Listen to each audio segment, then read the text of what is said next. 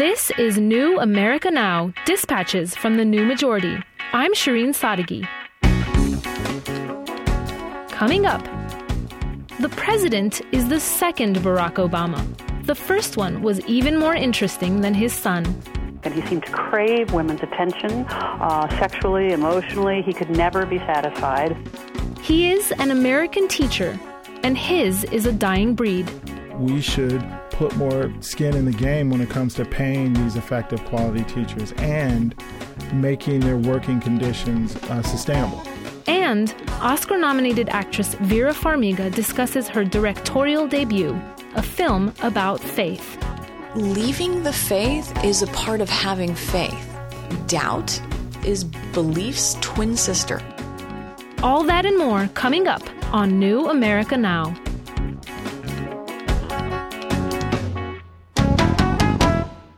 His son is the most powerful African American in history.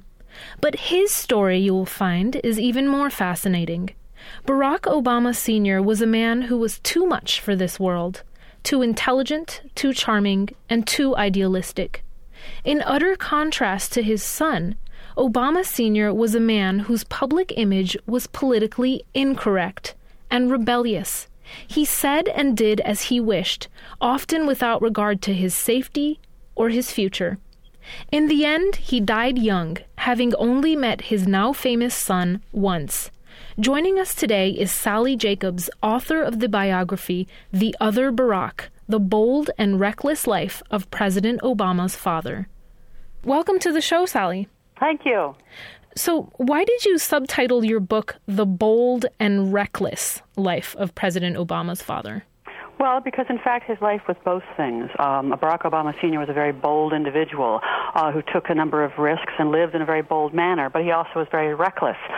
He was a very heavy drinker. He lived a rather irresponsible life on many fronts. Define irresponsible, because you go into quite a lot of detail about some of the things that he did that many people might see as irresponsible. Sure. I would say that he was irresponsible both in a professional manner and also in his domestic life. Obama Sr. was a very brilliant economist, and when he returned to Nairobi in 1964, he had really his pick of jobs. But within 5 years of his return, he burned through 3 of them. He drank on the job, he showed up late, he pretended to be his bosses when it suited him, when he thought he was smarter than his boss. He did that repeatedly. Although he was very smart, and people to this day remember that about him and what a valued economist he was, his personal lifestyle made it impossible for them to keep him on. He worked for the Kenya Tourist Development Corp, the KTDC, for a number of years, and I found people there who remembered him going off to meetings and claiming he was someone who he wasn't, simply because he thought he deserved the higher job. In the end, he lost that job and was unemployed and really, frankly, quite lost for a number of years. He was also irresponsible in his personal life. The Luo culture is a polygamous one, and it was quite common to have multiple wives. But in the Luo tradition, you live with all of your wives on your homestead and take care of them. Obama Sr. had 4 wives, but he was a serial marrier. He went from one to the next and never quite explained who he was married to or how many children he had, which kept everyone rather wondering. Well, when you say Luo, you're referring to the tribe in Kenya that Obama Sr.'s father is from. Yes, exactly. And you got to know the tribe a little bit because you went there so often, you met so many members of the tribe. What can you tell us about the people from which President Obama comes? When you say the tribe in such a way, it makes it sound like it's a small Native American village. It's really a vast group that covers a whole area of Kenya. It's the 3rd largest ethnic group, so it's not like it's a couple of hundred. It's thousands of people. The Luo live on Lake Victoria. They are farmers and also fishermen and have been for many years. Obama Sr. came from the village of Kanyajang, which is a short distance from the lake, and that is where many Obamas live to this day. They do, like many ethnic groups, have certain traits that they're known for. They're extremely smart. They're prone to telling large stories. Part of Obama Sr.'s habit was to embellish his story. That was partly his personal habit, but was also somewhat typical of a Luo. They tended to be academics and quite intellectual, which was also true of himself. So you explored not only the land and the areas where the Obamas have been known to live or currently live. You also met with some Obamas. What can you tell us about why Obama Sr. was reckless, or perhaps some would say even immature in his life decisions when you consider some of the information that you uncovered about his life with his father, his parents, and his classmates? Mm-hmm. Well, I think you're asking about his childhood a little bit and what led to the kind of life pattern that he lived. And he did have quite an abusive childhood. His father was well known. His name was Hussein Anyango. And he himself was very smart. He traveled to Nairobi early on and learned the white man's ways and came back to the village and required people to give him a great deal of respect. He had very high standards. He also had a high appetite for violence. He did not hesitate to whip people if he thought they were acting out of line. People to this day talk about his four-pronged hippopotamus whip. Children would hide from him sometimes, and you would never, ever speak unless he spoke to you first. He had very high standards for his son as well. When Obama Sr. came home from school, he was often required to stand at the table and recite his math sums, and he wouldn't get any dinner unless he was able to do them just so. His violence related also to his domestic situation, Anyango Hussein's, and he did beat his wives quite frequently, I'm told, by a number of family members, including one of his daughters. And a time came when he was very angry at Obama Sr.'s mother, and he was so angry that he went out behind their house and he dug a grave for her. Her name was Habiba Akumu, and he had raised his knife into the air and was about to literally slit her throat when a neighbor came by and said, you must stop that. He did stop, but she had had it. She'd endured his violence for many years, and she finally ran away and told the children to come and follow her if they could, which they did. But I think that abandonment by his mother at a young age affected Obama Sr. for the rest of his life. And you kind of tied that into some of his famous and in some cases infamous relations and relationships with women. Yeah, I feel like it affected him profoundly. I think Obama Sr., for all of his, his arrogance, of which he had a great deal, and his trumpeting about his own achievements, was somewhat insecure. I think because his mother's departure left him feeling uncertain about himself. If your mother leaves you, that's a very ungrounding thing. I think he never felt fully committed to any of the women he was with, and I think that's why he left so many of them. I think he never really connected with them in a profound way that a real union of two human beings would require. Now, this is kind of armchair psychology, of course, but he did live a certain kind of a life, and he seemed to crave women's attention sexually, emotionally. He could never be satisfied, and I think that's part of the reason why. You've accessed some pretty incredible primary sources to write this book, including Obama Sr.'s immigration records, in which you found the extraordinary information that a coordinated effort was made between U.S. immigration and Harvard University to put an immediate end to Obama Sr.'s PhD studies in the States. Why do you think they did that? Well, I would say it was less of a coordinated effort as it was really immigration saying to Harvard, what do you think of this guy? Every year as a foreign student, Obama Sr. had to get essentially a visa renewal. It was called an extension of his stay. It was a very routine thing, and every year immigration would check out, how he was doing. Was he doing okay in school? Did he have enough money? That kind of thing. And they would talk to school officials. The problem for Sr. began when he was at the University of Hawaii, and the foreign student advisor there was troubled by all his, what she described as his playboy ways. That's what it was described at in one of the memos. His womanizing, basically. Womanizing. And she said to him, you need to stop this. You stop your playboy ways. And he said he would try. Immigration was worried. They knew he had one wife back home in Kenya. He had just married Ann Dunham, the president's mother, in Hawaii, and they were worried. Was he a polygamist? Was he a bigamist? Should they deport him? I say this because there are memos that literally reflect the conversation. In the end, they decided not to deport him, but to keep an eye on him. He goes off to Harvard, and again, he comes up for this extension of his stay, and INS goes to Harvard and says, Obama Sr., is he okay? Harvard had already signed off on Obama coming back the following year, 1964-65, to finish his PhD. Obama had done an extraordinary thing. He had done everything but his thesis.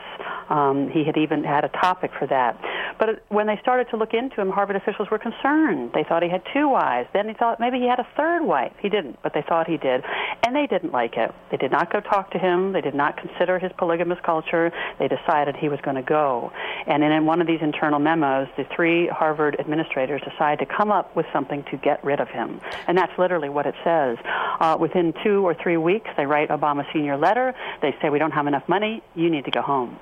He was heartbroken by this. This Harvard degree was to be, critical to him, a cornerstone of his life and career, and suddenly it was snatched out of his hands. Your book seems to indicate that the fact that he ultimately didn't get that PhD as a result of being deported and all the rest of that followed, your book seems to indicate that was perhaps the defining element of his downfall. Did I read that correctly? Well, that's a little bit of an overread, to be honest with you. It was certainly significant to him, but there were many things that contributed to it, partly his alcoholism, frankly, partly his insecurity, many elements, partly the political time, what was happening. He was very disappointed in the drift to the right that Kenya was beginning to take. But, yes, the degree was very important. At the time of independence in 1963, there were only 500 Kenyan men and women who had college degrees. So these people were going to be creating, they were going to be the architects of New Kenya. To have a Harvard degree, a PhD, would have been extraordinary. And he almost got it. He was that smart, He had come from nowhere, really, barefoot, walking to school as a child, to Harvard and a PhD in economics. He had passed all of his exams, oral and written, and he had started on his PhD thesis, and then he didn't finish. So I think it was a huge blow, and he went on to proclaim himself Dr. Obama ever more loudly the older he got. People knew he didn't have it, but they kind of went along with it. Well, let's talk about his time back in Kenya once he was deported from the U.S. He was so idealistic. His vision of a social democratic Kenya was absolutely unfaltering, even when it was dangerous and even when his own friends were rising in the ranks by hiding or moving past their idealism. Why do you think he never backed down? Well, he was very passionate about Kenya. I feel that it was really the great love of his life. He was very committed to his country. When he came back, things began to change fairly quickly in a few years, politically speaking. Kenyatta was a very strong-handed ruler. He had very specific ideas about what was to happen. Jomo Kenyatta, the first president of the independent Kenya. And he had an idea for the economics of the country. There was going to be a large amount of foreign investment. Land was being held increasingly in the hands of a few. Obama believed that the country should belong to Kenyans. He wrote an article very critical of the direction that the government was taking at a time when you didn't do that. It was a real personal risk to be critical. And he did do that. What consequences it had for him, no one can really say for sure. He thinks it targeted him for criticism and for worse in later years, but he was a very bold person any way you look at it. President Obama's own life is such a contrast to his father's. The shrewdness, the restraint, and ultimately the heights that he achieved are just so different.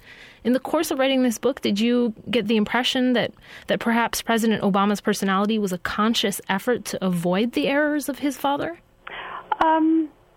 I find, in fact, that the two men have quite a bit in common, despite their very different experiences. Both of them are extremely smart. Both of them have cast themselves, whether this is true or not, but cast themselves as mediators, as conciliators. Obama Sr. between the politics of Jomo Kenyatta and the leftist Oginga Odinga, and the same with Obama, our president, who cast himself as a mediator. And both of them, interestingly, had a missing parent. Obama, the president, of course, did not have his father around, and his own father had an absent mother. And I think that also kind of defined them. I do agree with you that at a certain point in the president's life, this is what I gleaned just from his own writings in his memoir, I think he made a very clear decision to be a firmly rooted person, a responsible person, many things that his father was not. But in a way, he's really both things. He's his father and not his father. Do you think that Barack Obama Jr. could have achieved the U.S. presidency if his outspoken and, as you say, reckless father were alive during the campaign and election season? Well, I don't know what role his father would have played in the election season. I think the larger question is, would he be the president if his father had been his father, if his father had actively parented him? And I have said often before that I don't think he would be the president. I think Obama Sr. was a very brilliant but very self-absorbed man, not of someone who was able to nurture. And I think the president's life course inevitably would have been very different if he'd had that kind of a dominant, reckless character raising him. I don't think he would have been the president. Sally Jacobs, thank you so much for joining us today to discuss this fascinating biography of President Obama's father. Thank you very much for having me. Sally Jacobs is the author of the biography The Other Barack, the bold and reckless life of President Obama's father.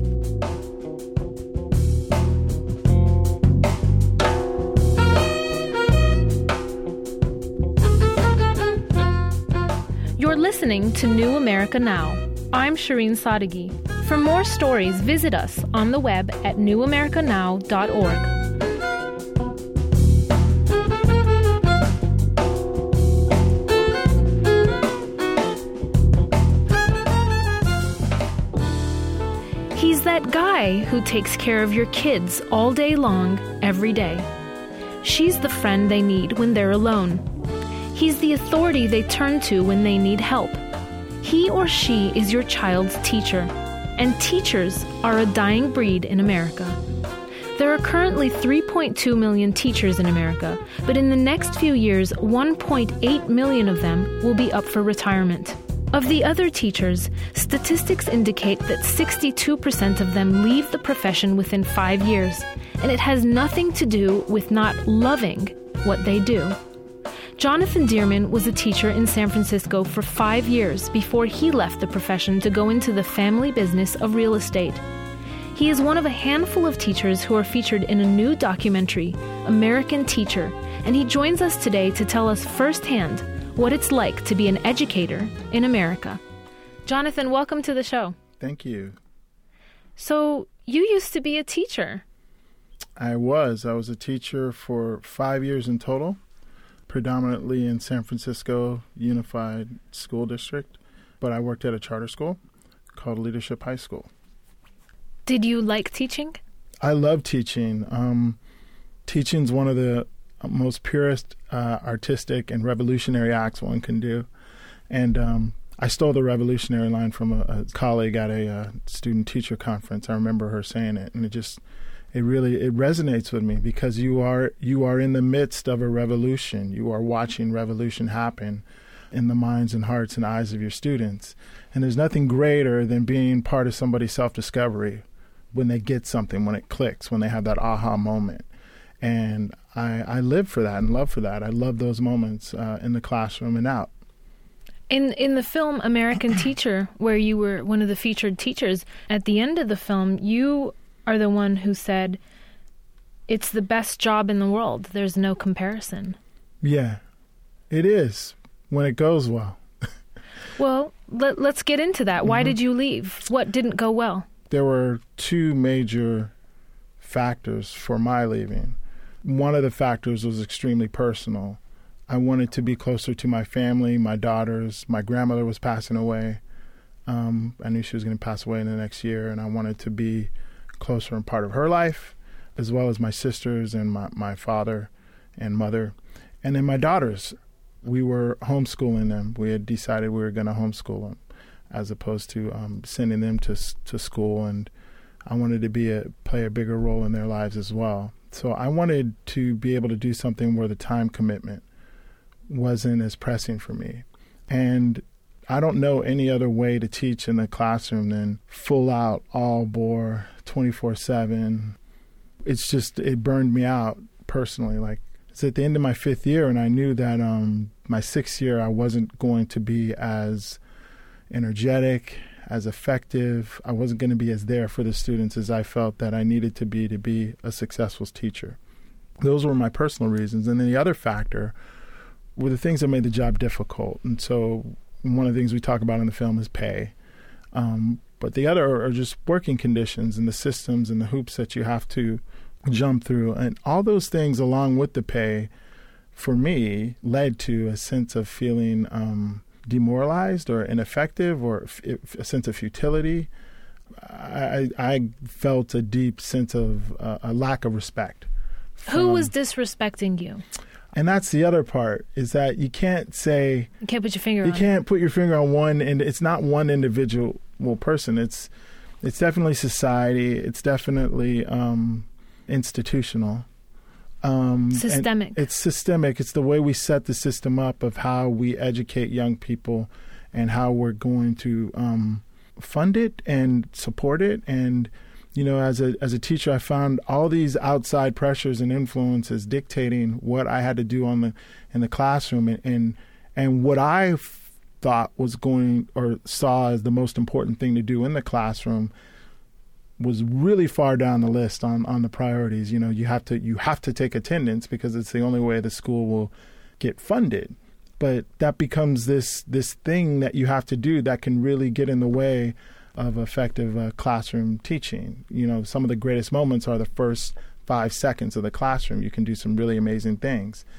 And if you have to structure that around taking attendance becomes the number one thing, as opposed to that really effective, awesome classroom instruction moment. So that's just one example. And then you have, No Child Left Behind was beginning to come in, and so you had all these tests, things that became really important.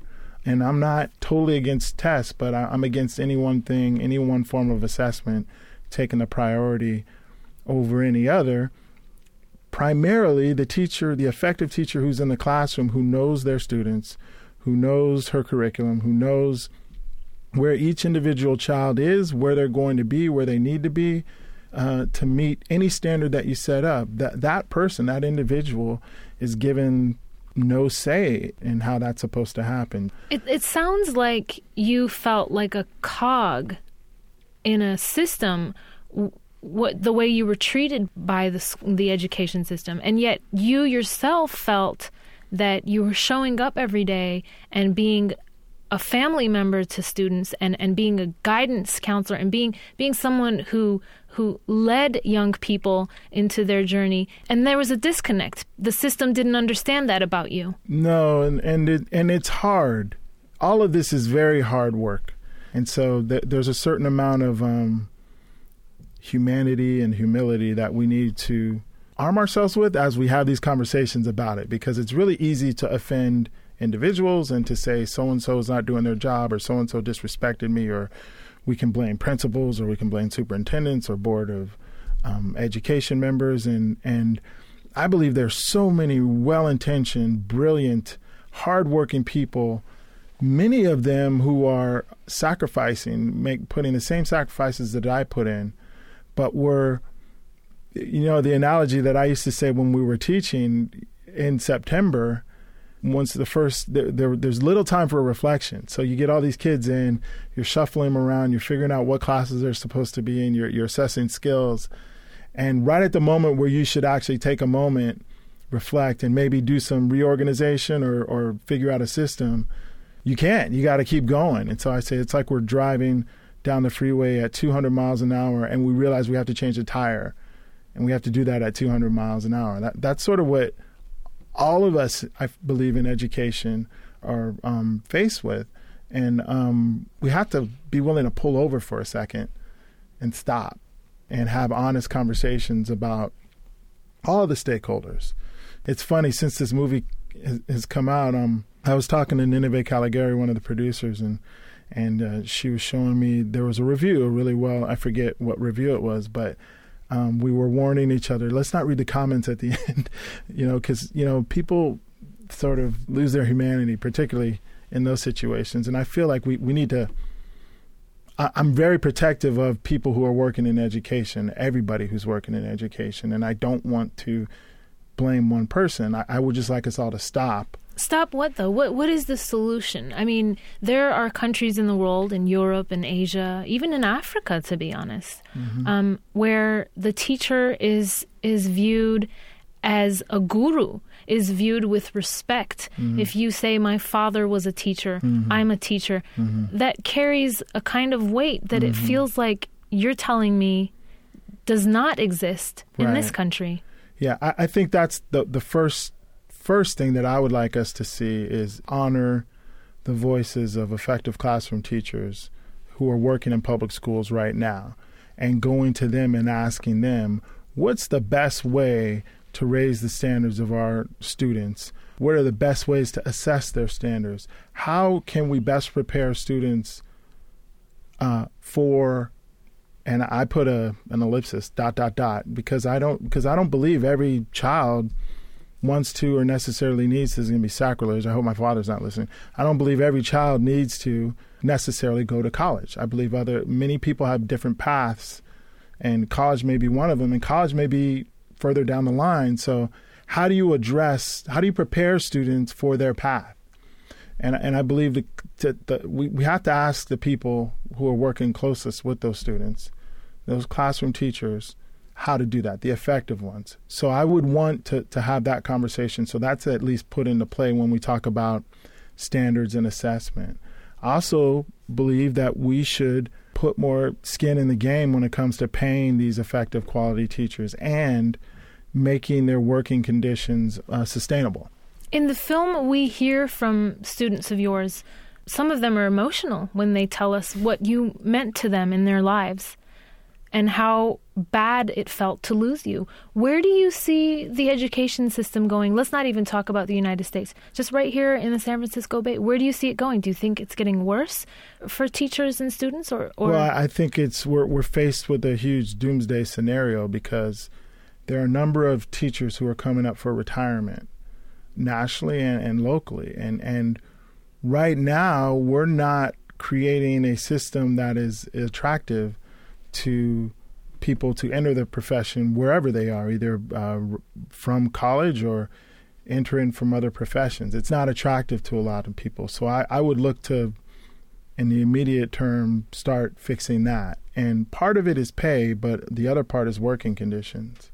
The great thing that we have in education, and there's a book by Daniel Pink called Drive, and I believe he's an economist, but he talks about what motivates people, particularly in the workplace. And when you're looking at high-functioning individuals who are doing high-level critical thinking skills like teachers, money doesn't motivate them. Money motivates them insofar as they don't have to think about money. So if you pay teachers so that cost of living so that they don't have to think about raising their family, paying their mortgage, maybe having one vacation a year and being able to afford that, where they don't have to think about money, they're going to be highly motivated, because what motivates us the most in these high-functioning jobs, professions, is purpose. We have to have purposeful work. And that's the one thing, I think that's the one thing that sustained the teaching profession, is because it's so purposeful. And that purpose is immediate. You see it every day. You see the progress of your students every day. So I think we can build on that. We can build on the purpose of teaching and sort of advocate that for people who are looking to enter in a profession. But we have to remove the money. Right now, money is a hindrance, particularly in urban settings, because the cost of living is so high. It's so high in most urban settings. So, do you think you'll ever go back to teaching? I teach every day. I have two daughters. I have an 11-year-old and a 15-year-old, and I teach and learn every day. And teaching is, the students who are in the film, former students, I mean, they're grown people now. They're Berkeley graduates. Yeah, they're some Berkeley of them. graduates and lawyers, and they're getting graduate degrees, and many of them I'm in touch with them on Facebook. But when you talk to them about what, the most important thing about, being in the classroom and what's effective and what worked, it's not that I did something to them. It's that we were in this relationship together, right? These are really extraordinary people who I had the fortune to be in the classroom with. They would say the same of you. Yeah, but it doesn't work if I'm sort of God or if they're bowing to me or I'm just bowing to them. It's a relationship. And some relationships work really well and some don't. I bet if you went and interviewed the students I student taught when I was in college, they'd be like, really? Not so much, That Dearman guy. That Dearman guy. I got stories about what I did that not too proud of, but it's a learning process. But I always think of myself as an educator. I always think of myself, I'm a lifelong learner. So in my profession, I try to teach. In my family life, I try to teach. In my hobbies, when I play, I try to use the skills of education. In my business, we have staff meetings, And it may come as a shock to them, but the way I structure my staff meetings is exactly how we structured our professional development meetings I should say Greg Peters structured the professional development meetings at Leadership High School. So I think educators are the most brilliant, creative, flexible people ever who can, you have to be really flexible. You have to be able to live and embrace and swim in the ambiguity of a moment. And, those are really fun people to be around at the end of the day. So you're a teacher, and they can never take that away from you. No. Thank you so much for your time today, Jonathan. Thank you, Sharon. Jonathan Dearman is a former teacher who is featured in the award-winning new documentary, American Teacher.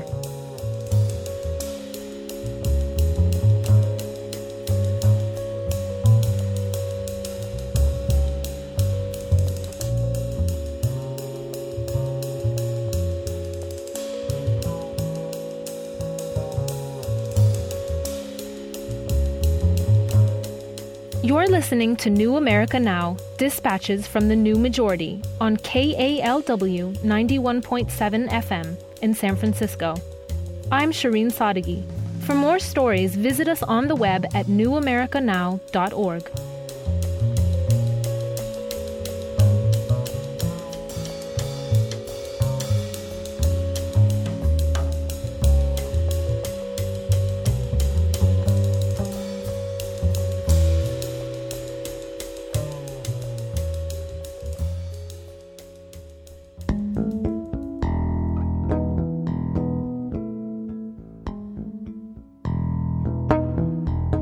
In the hills outside of La Honda, California, there's an alternative juvenile probation program run by the city of San Francisco. It's called Log Cabin Ranch, and the mission is to keep young men out of the more punitive detention programs by incarcerating them in a rural setting and providing them with a 6 to 9 month program of counseling, education, and vocational training.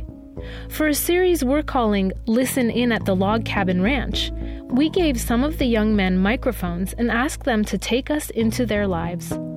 Today, we introduce Chuk.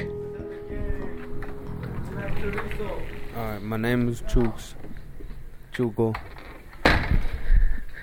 So it's approximately 1:04, hit Miss B class. This is where I got my GED.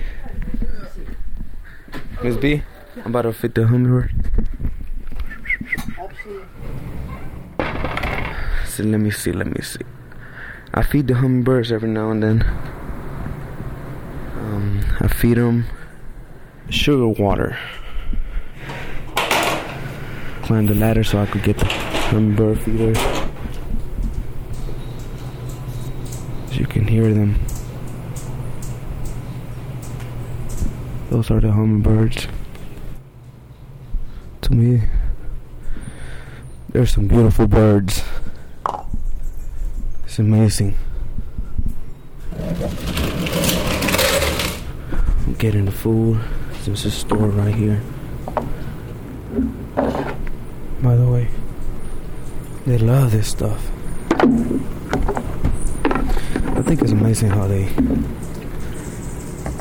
like a lot of sugar. I mean, who doesn't, right?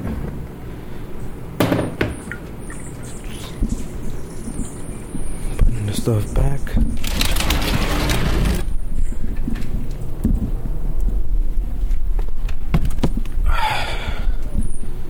I'll go rinse this off. See, I'm about to go rinse it off because if I leave it out like this, the ants are gonna try to creep all over it, and that's disgusting.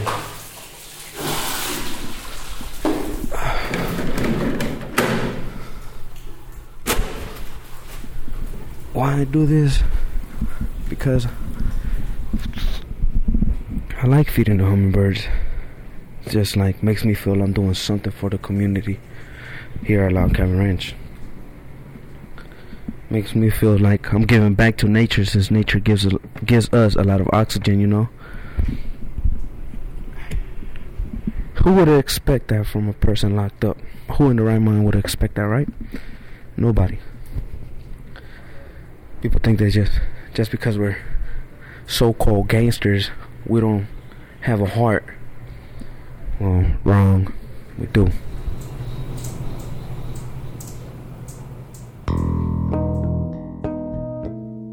Listen In at the Log Cabin Ranch was produced for New America Now by Lisa Morehouse, with support from Will Roy and The Beat Within. The program was funded by the Zellerbach Family Foundation and the City of San Francisco Probation Department.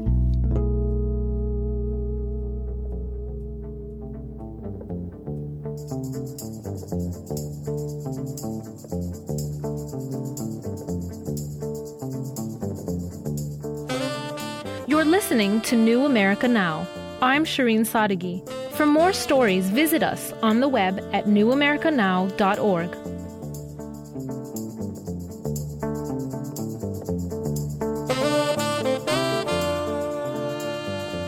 In ancient days and ancient lands, the poet was the guru, the man and sometimes the woman who the public turned to for wisdom, counsel, and hope. In ancient Iran, there were Hafez and Rumi. In England, there was Shakespeare. And the list goes on until it fades. Because today, the poet doesn't quite hold the same esteem. Michael Rothenberg is out to change that notion. From his home in Sonoma County, California, he has managed to organize the biggest ever gathering of international poets to demonstrate to the world that the poet is alive and well, and still the voice of change.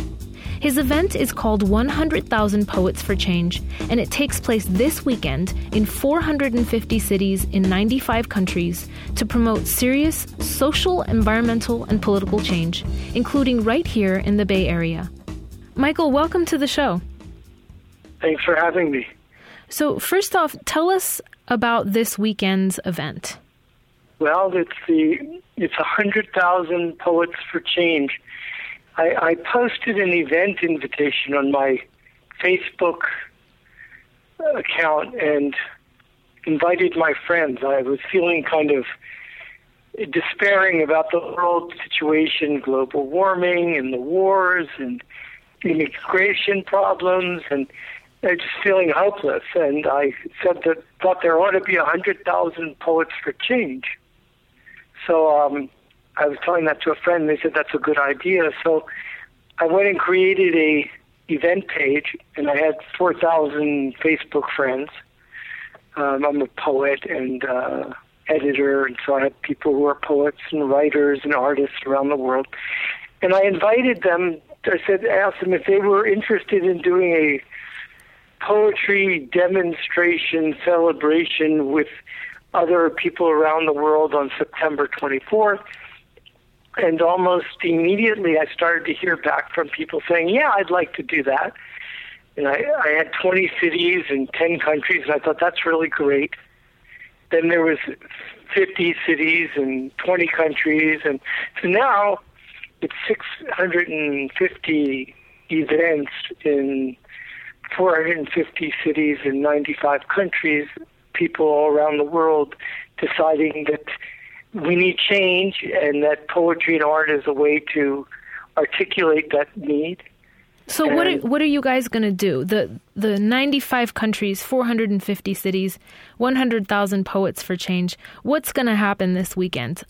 The guidelines for the program have said the change would fall under the guidelines of peace and sustainability, and that the local organizations would determine what subject specifically they would want to address.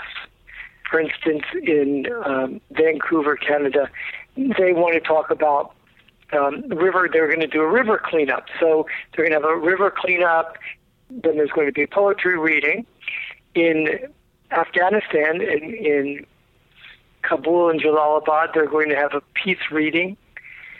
In Reading, Pennsylvania, is quite interesting. They have a problem with violence and crime, and they declared they were going to turn the day into reclaiming the city and renaming the city from violence to having 100 poets, musicians, buskers, food carts, art, ballet, and turn it into a festival.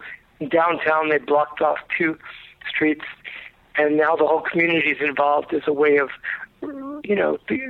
a new identity for themselves. So you have organized an event where you celebrate poetry and the arts as a way of effecting change. How can poets change things? Well, a poet that cleans the river certainly is cleaning the river. So if you want immediate change, you got that. How can poetry change things?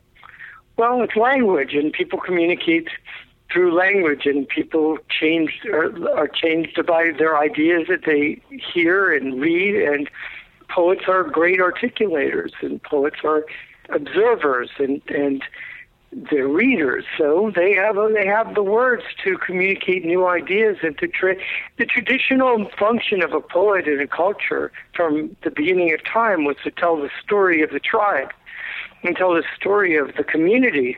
They were always trusted with that responsibility, and this is what we're doing.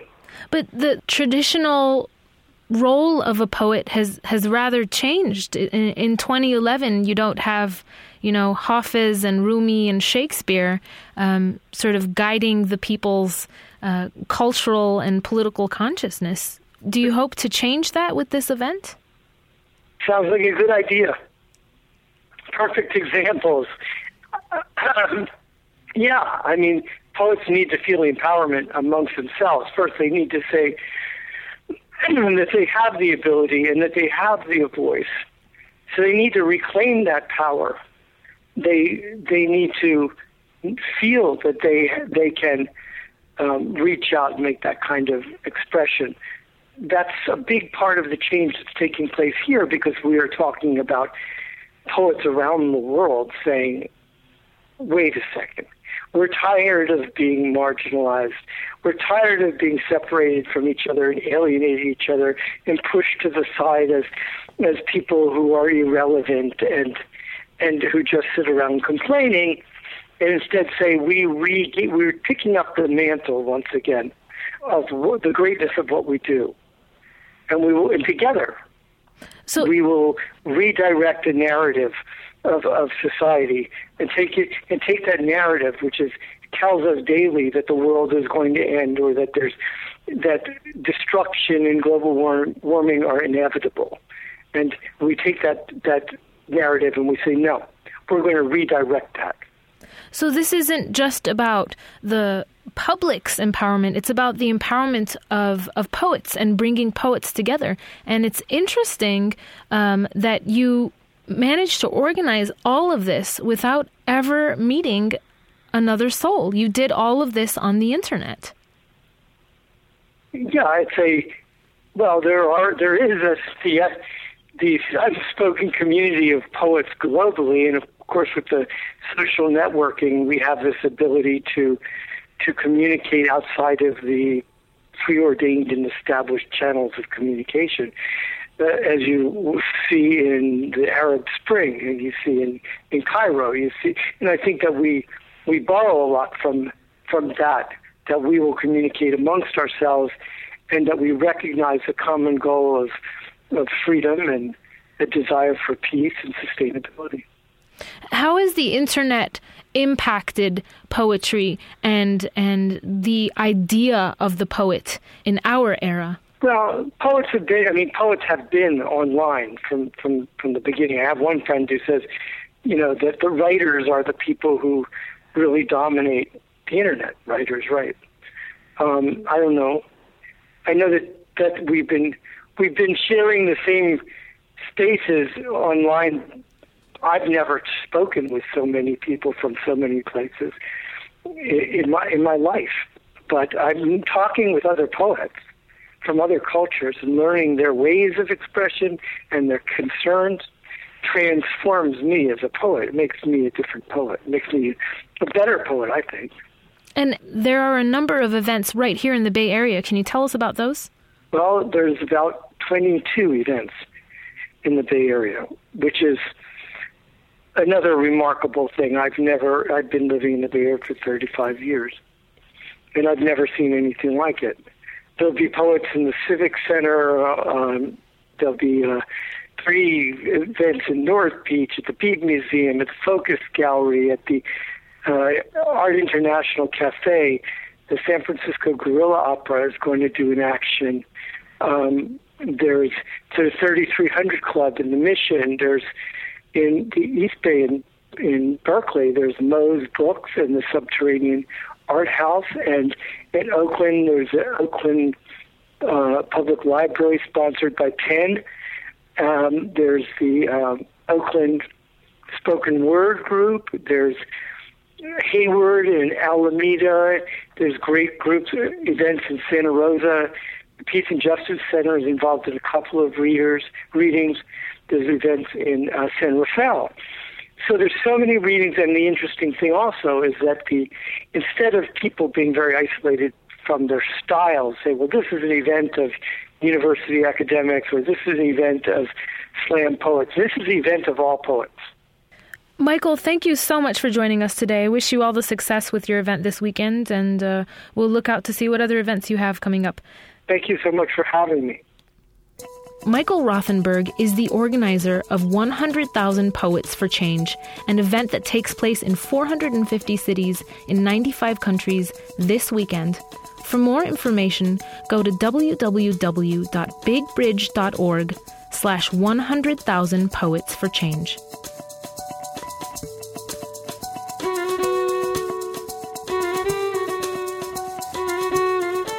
You're listening to New America Now. If you'd like to hear more from this guest, visit us online at newamericanow.org.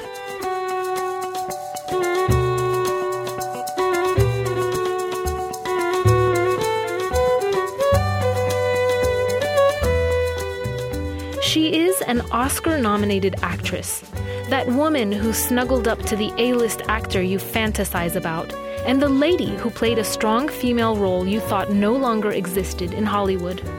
Vera Farmiga is also now a director. Her new feature film, Higher Ground, takes a look at the religious awakening and death of a young woman in small-town America. She joins us today to talk film, celebrity, and what it was like growing up as a Ukrainian American. Welcome to New America Now, Vera. Thank you, Shireen. Nice to talk to you here. So this is your first film as director. Did you feel comfortable just sort of jumping into a film like this? No, not at all. In all honesty, it was circumstantial. It took me by surprise. It's one of those life's challenging surprises. Since I've become a mother, I think that birthing has made me all the more aware of death. And with death comes a challenge. What are you going to do with your time? I think it was one of these moments where it was a necessity. The project would not have happened unless I made the decision to direct. What is it, though, about Hollywood? I mean, is the deep sort of spiritual or profound character of a woman not going to sell tickets? No, I think it's marketing. It's actually the strategy of marketing. It comes down to that because Hollywood can look in these fiscal times, investing in a film. It takes a lot of faith. It's like we're all keeping our cash. We're all sitting on our cash right now. So for someone to invest in a story, you want to see payback. It's a business. Bottom line, it's a business. But even in times that weren't recession, I mean, Hollywood, sex sells. It's not different now than in that respect, is it? Well, it has to do with the distribution. I think it stems from distribution because it's not like I'm not encountering those scripts. Where I don't see stories with female-centric. The centric characters. It's not that I don't see, that I'm not direct. My favorite experiences have been with women, Deborah Granick and Gina Kim and Nikki Caro. Those have blatantly, for me, been my favorite. Maybe it's just relating to them on very deep levels. But I don't know the answers to that. My suspicion is it's marketing. Who is it easiest to sell a ticket to? 14-year-old boys. As I can only come from my own personal experience as a mother. It's very rare for me to pay for a ticket.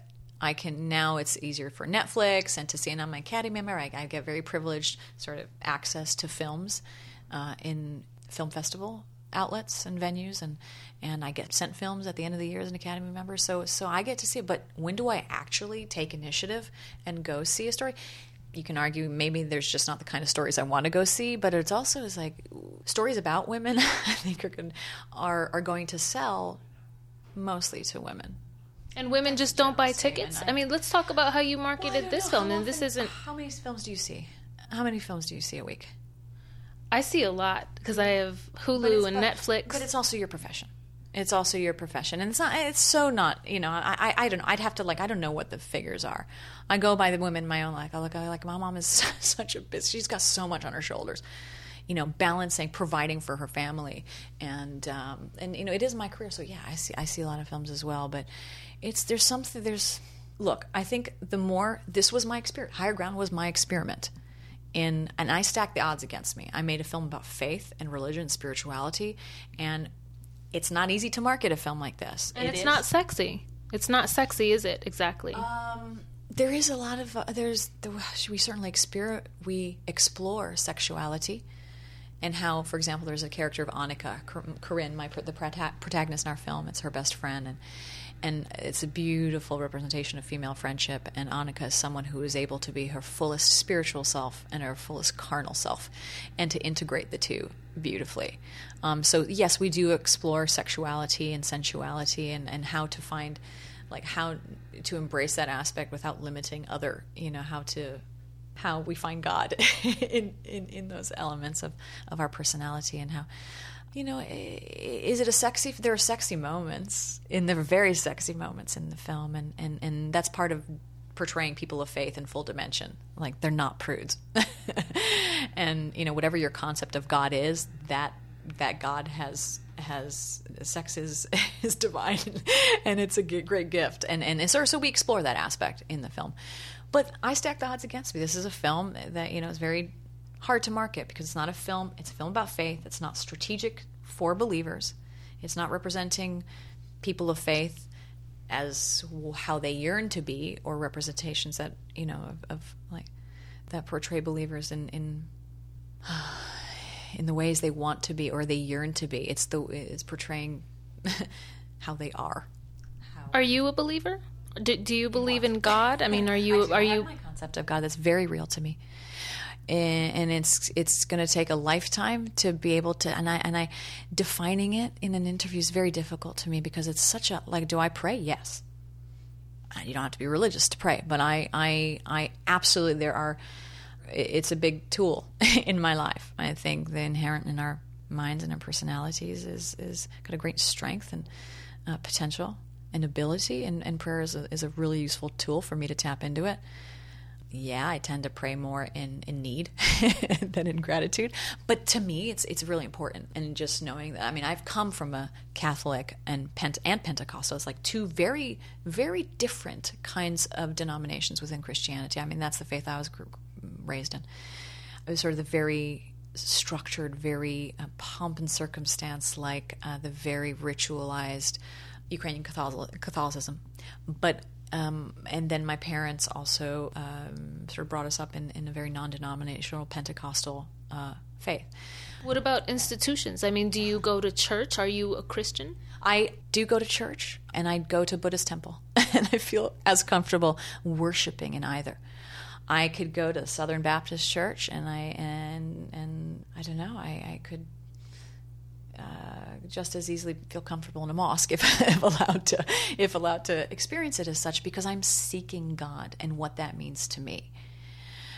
Right now, I don't feel comfortable saying that I belong to any certain denomination because it's such a man-made construct. And to me, a life seeking God, whatever that means to you, seeking your definition of God, seeking God is a life with God. So, again, it's it's very, I find it's interesting in navigating the press for this, that people really want to draw direct correlations is this you? Is this you? And to be a photographer and photograph a certain condition like poverty doesn't mean that you're necessarily... But the photographer isn't in the image. The question I have is... But his or her, as the case may be, her perceptions and feelings and memories and ideas, her own yearnings are there influencing the shot. So in abstract ways, I can tell you, yes, of course, there's huge influence. And on one hand, it is me that you're seeing, and on the other hand, it's not me at all. It's Carolyn Briggs, and it's my acknowledgement of her journey being a holy one, a sanctimonious, like the sanctity of her trip. Like, to me, I had to relate on a powerful level. I had to identify on a deep level, and this woman's yearning to come from a genuine self. It takes an enormous amount of courage to always come from an authentic place. Well, talking about where she came from, and also bringing it back to discussion about you, because you are playing her in this film, and you just told us that you need to bring some part of yourself to the film. Is it possible for someone like yourself, or the character in this film, who has, I don't want to say been indoctrinated, but perhaps been instilled with a certain, any religious teaching from a young age, is it possible for that person to ever leave the idea of faith? It's personality dependent. It so depends on I know you're asking me in particular, and I can only come from my own experience. To leave the faith, leaving the faith is a part of having faith. It is, in my own very personal experience, doubt is belief's twin sister that takes you around that unknown curve. You can't have one without the other. It's not true faith. It's not true religion. If you don't, it means your mind's at work. It's so hard talking about concepts of God, because that resonates with us. Our concepts of God resonate so differently with each other. But to me, the common ground here, the higher ground, was to look. I mean, it's times of holy war. People's concepts of God are at war. Gods of love are nearly gods of hate. Let me jump back to you, because we don't often get a chance to interview a Ukrainian American. You grew up in a sort of very isolated community early on. What? Isolation. That's the myths that they create about you. What community did you grow up in? What is your identity? I grew up in an Iranian American community. I'm a Ukrainian American. Do you feel like it was isolated? No, it's part of being American. Are you American? I'm a Ukrainian American. That's my identity. That just is. It just is what that's how I was brought up, as a Ukrainian American. It's like my grandmothers and great grandmothers and my mom, their journeys are very much a part of who I am. And I have a great pride in my heritage, and a great pride of what they have achieved and come through, and the perseverance and the challenge that in order for me to be able to experience my life accordingly. And so I think in some, it's been interpreted somewhere that it's been a real strict. I mean, it's not. It's an all-American story, really. There's rules. I mean, that's just the nature of family. There are rules and regulations. Parents have a certain set of ideas, and you, until you're 18, you kind of have to adhere to them, and they can only point you in a certain direction that has worked for them. But the Ukrainian American community, it's another reason. Like I gravitate towards a film about finding identity in community, and the importance of community, and sometimes having the gumption to, to pull apart from sort of the community's, having the courage to step outside of that community's role for you. How do we say thank you in Ukrainian? Дуже вам дякую. Just say дякую. Дякую. Прошу дуже. Дякую, Vera Farmiga. Thank you so much for joining us today. Прошу дуже, Shirin. Vera Farmiga is an Oscar-nominated actress. Her directorial debut is called Higher Ground.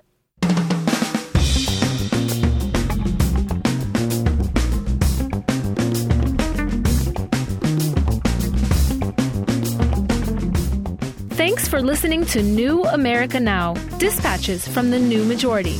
Inter-ethnic, international, and intergenerational news for the new America. If you'd like to hear more from any of our guests today, or subscribe to a podcast of our program, go to newamericanow.org. New America Now is produced at the KALW studios in San Francisco by New America Media. Thanks for joining us. I'm Shireen Sadeghi.